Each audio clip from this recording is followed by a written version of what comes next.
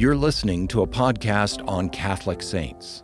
This podcast is produced by the Augustine Institute, an apostolate helping Catholics understand, live, and share their faith.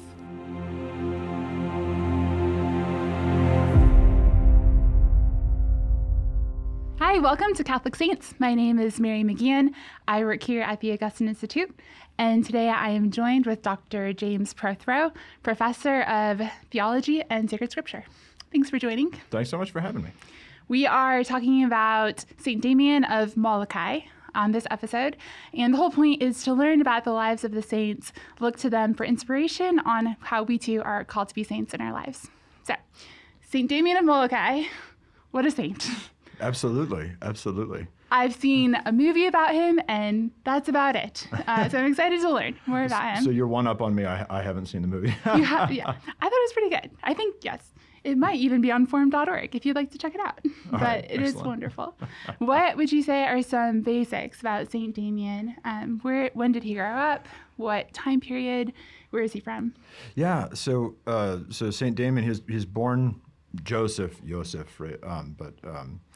He was born in Belgium, actually. So he's actually European, but he's the patron saint of the Diocese of Honolulu in Hawaii, because that's where he did his most important work, and the work that, at least on earth, he's remembered as being a saint for. Mm-hmm. So he was born in Belgium in the mid-1800s, about 1840. Okay. And he had an interest in religious life.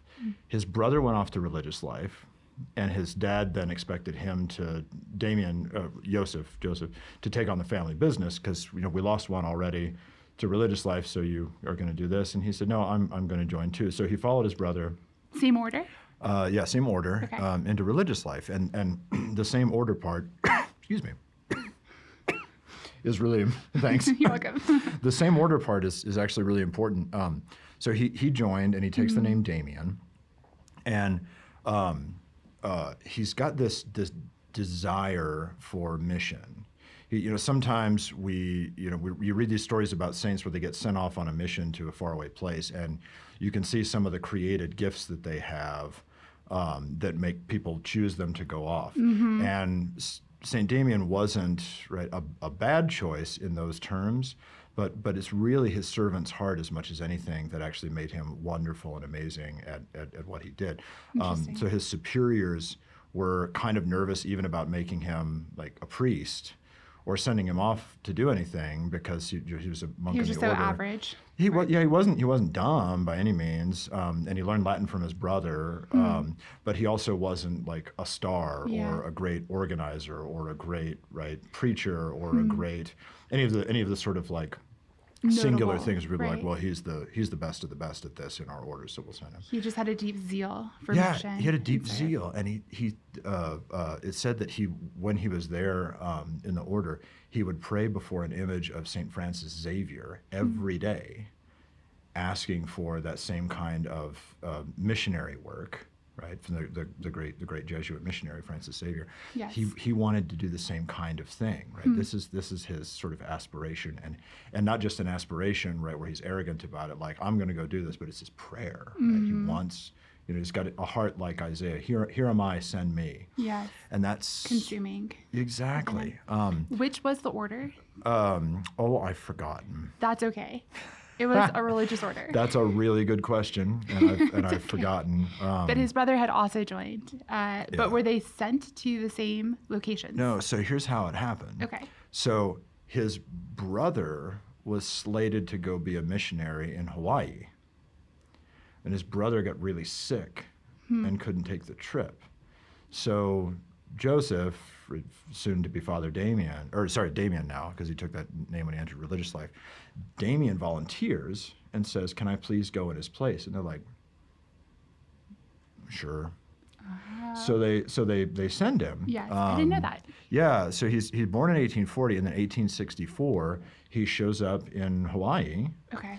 And then after that is ordained, and it's really cool. Both of these things I feel like are significant when I think about his story in the way that God does things, because it's sickness is going to be a part of his life and mission coming up. Yes. And sickness is part of the reason that, humanly speaking, right, he was able to be sent for this. Whereas otherwise they might have just kept him in the convent and not even ordained him. But they sent him, right, and the occasion was this sickness of his brother. And they didn't ordain him in Belgium and then send him, right? He gets ordained in Hawaii there, and that's where he's going to do all of his mission. Yeah, his significant work. Yes. And just to paint the obvious, that Molokai is one of the islands in Hawaii. Yeah, that's right. So he gets sent down to Hawaii, right? And there's just more than one island. And I've never been to Hawaii, so I don't know well enough. But I know people who've been to Hawaii. Yes. Have you been? I have not been. Okay. No. Anyway, so in the 1860s, right, not long after he started there, and he was just sort of supposed to do kind of priestly work, mission work there. In the 1860s, they had a big disease problem, and a lot of people were dying off, and the Hawaiian government decided, well, what we're going to do is we're going to exile the people with what later got called Hansen's disease, but generally was a degenerating skin disease, leprosy. Leprosy. Right? We're going to exile the people with leprosy to this little peninsula off the end of the island, right? So it sticks out, it's surrounded by water on three sides, it sticks out from the island, but it's separated from the rest of the island by a big mountain. Right, and it wasn't meant to be like exile, good for nothing, right, good riddance kind of place. They did send them like some supplies, and the government sent them food, but they said, well, we don't want any of this. Right, they're scared of it spreading and more deaths in the rest of the island. So they said, we're going to send you off to a kind of leper colony. Yes, basically. So that's where all these people are, and not all of them are Catholic, but many of them are. And the Catholics petitioned, and they said, "Can we please have a priest?" And so the bishop doesn't want to, because he thinks this might be life-threatening, right, to go out and be among these folks. So he does bring it to his diocese, but he isn't going to force anybody by obedience to go and maybe because it'd be die. It would be a death sentence. That's what he's thinking. Yeah, exactly. Okay. And so it proved to be a death sentence and a life sentence in a happy way for Father Damien. But so Damien and several other people volunteered to go. And after he'd been there for a while, the people actually wrote to the bishop and said, please let him stay permanently. And he did. And the work that he did there, being among the people, and his humility to be a father and serve them, but also be among them and help them in every way possible, is really what made him venerable. And then, of course, miracles through his intercession that made him a saint. Okay. What did he do for? Was it the gift of presence? Everything. Okay. So the gift of presence is huge, first of all, because otherwise they're outcast from society. True. And they don't have like their own new society. So you can imagine. Yes. If a whole bunch of people were sort of sent off to a place like that and isolated from everybody else, they're not allowed to leave and they're not allowed to get visitors, right? You can imagine the kind of reputedly, right, it became quite lawless in a lot of sectors. And you can imagine, right, there's not a lot of infrastructure. We've been cast off here, right? So there's violence, there's lewdness, there's other kinds of licentiousness there, right? People have kind of lost hope, and they've lost a feeling of their dignity. So Father Damien is there, and he just affirms everybody's dignity, and he cares for everybody. So similar kinds of things that Mother Teresa did with the poorest of the poor in Calcutta, he's doing there, right? Yes, and in addition, like you said, without discrimination. Like he served Catholics. Right. He's serving Catholics, but whoever was in front of him. Exactly, right? Different races, religions, and things like that. He's serving everybody. He builds coffins to bury the dead with dignity. Okay. He digs graves.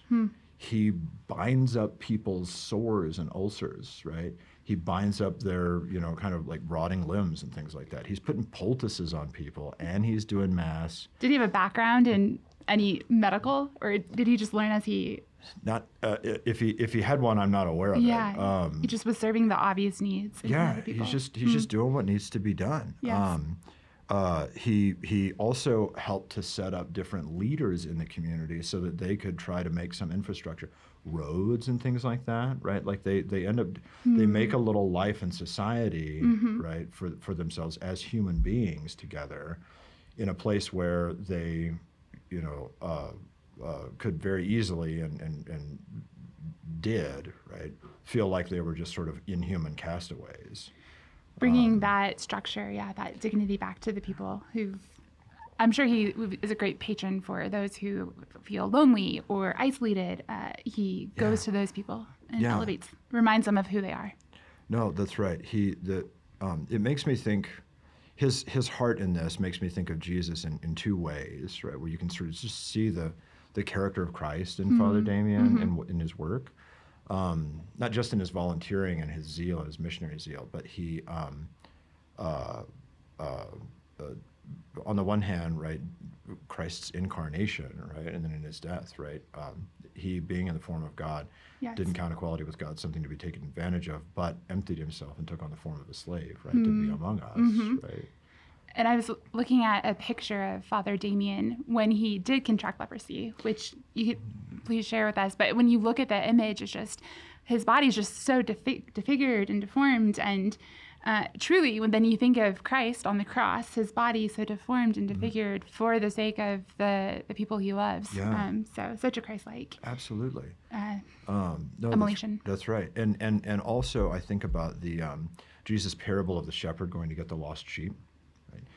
He's got 100 sheep. Right? So which one of you, if you had 100 sheep and one of them wandered off, wouldn't go leave the 100 to go get the one that's gone? And I mean, when I think about that image, you can think about it in so many different ways, right? So many parables have different kind of angles from which we can look at them, and they can all be good. But I think about cheap ballpoint pens, right? And you buy them in a pack of 100, right? Yes. For $7 or however much it is.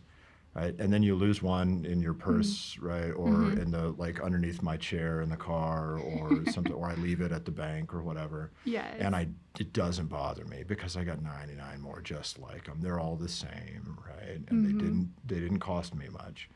And for Father Damien, every one of these people, right, as for Jesus, right, is unique and is valuable on their own, so that nobody's expendable, nobody's good riddance, nobody is just another one, and I've got a whole bunch of other ones, right? Every person there, even the non-Catholics, right, whom he would serve in physical ways and would preach, right, and convert them, right? He's serving in this way, and ultimately, of course, bringing himself to the condition of the people that he's serving, like Christ. Yes. He does die from it, right? He contracts leprosy in his 1885, and then he died 4 years later in 1889. And as you see, the pictures of him are, he's quite, he's in a bad way. Yes. But he kept up to the end serving. And after he died, they moved his mortal remains back to Belgium, right? So he's actually entombed in Belgium, but he's got a big statue in Hawaii, and again, he's the patron saint of lepers, right? Of outcasts, things like that, but also of the diocese of Honolulu, right? Okay. Because and that's not there on Molokai, right? Because they recognized, right, this is a great missionary and saint for our people who wasn't from here. It wasn't indigenous, but he became one of us. So yeah, it's just a beautiful. And I think you could still go to Molokai and see some of these. I don't know if he created any the infrastructures or buildings or schools, but I know you can visit the island and see some of the remnants from this time period. And a church that he founded there. Yeah, absolutely. Were there a lot of conversions to Catholicism from his presence as a priest and bringing religion to some people who maybe did not know of Catholicism prior? Yeah, absolutely. Yeah. No, there's certainly people who converted at his teaching and his example, right? And the person that you can see through him too. Yes. When you're sometimes we like to keep our struggles away from people because we think well, if I let people know that I'm having a hard time, right, then especially my non-believing friends, then they'll think that I haven't got it all together and Jesus isn't enough for me. But sometimes really the thing is that when people can see that you don't have anything to hold on to except Jesus, they can see how strong Jesus is to be able to keep hold of you. Yes. I believe there's a quote from St. Damien where he says, in the times of just our weakness, where in our isolation and our suffering, we receive our strength at the foot of the altar, where when we have nothing else and no one else, the only person who we have who receives us is Jesus Christ, and that He is our strength. So That's right. Similar to what you were just saying. Yeah, absolutely. And so he's in terms of his legacy, he's great for thinking about mission. He's great for thinking about the Eucharist, right, and the strength to draw from it, right. And he says we draw it from Christ, the Eucharist, the foot of the altar. For his compassion and just a real, servant leadership is so important, and it's something that can become kind of cliche, right? Servant leadership, don't just be a leader and be mean to people underneath you. You should also take care of them. It's like, well, that's good, but suffering servant leadership, right? To truly take on the suffering of those people yourself. That's right. Beautiful. And so he's actually my wife's confirmation saint. Okay, very good. So we're asking for his intercession every day, and she knows far more about him than I do. We'll have to have her on sometime. Yeah, that's right. No, that's beautiful. And have you seen in her life, does she have a particular way that she invites or has a devotion to him, or invites his spirituality into, in her life? Yeah, she's. I can see it, at least in my wife, in the way that she interacts with our kids, and then interacts with the marginalized around us, or the people who don't feel like they have anything to hold on to. Yes. My wife has, I try to do it too, but they certainly see her example more often. Yes. But my kids are praying every night for homeless people by name. Oh, wow. That they've met, right, and given a bottle of water to, or talked with, or prayed for, right, during the day. Yes. She's tender and compassionate with the kids, right, who are our own little people who don't have anybody else to take care of them. And are often lawless with that little bit of order and infrastructure. But she, and then in pro-life causes as well. But this is, and I don't know if, I don't know how conscious it is for her, but it's something I can see in her, is a very sort of Damien kind of way, which I expect is part of what drew her to him, to choose him as her confirmation saint. It's beautiful. And see the lepers around us today. And Emily, that example. Was there anything else you'd like to share about St. Damien? With his legacy, his gift? Go learn about him and think about him, and ask him to help you in your life of suffering's inevitable, right? But in making it willing and charitable suffering for the sake of Christ and for him in others. Amen. Yeah. That's beautiful. Thank you for sharing with us today about St. Damien. Thanks so much, Mary. Thank you for joining us, and St. Damien of Molokai. Pray for us. Thanks for joining. You can watch these interviews in video format by visiting formed.org. Formed is an online Catholic streaming service created by the Augustine Institute and Ignatius Press, with award-winning studies and parish programs, inspiring audio content, movies, ebooks, and family-friendly kids programming. To support the mission of the Augustine Institute, please visit missioncircle.org.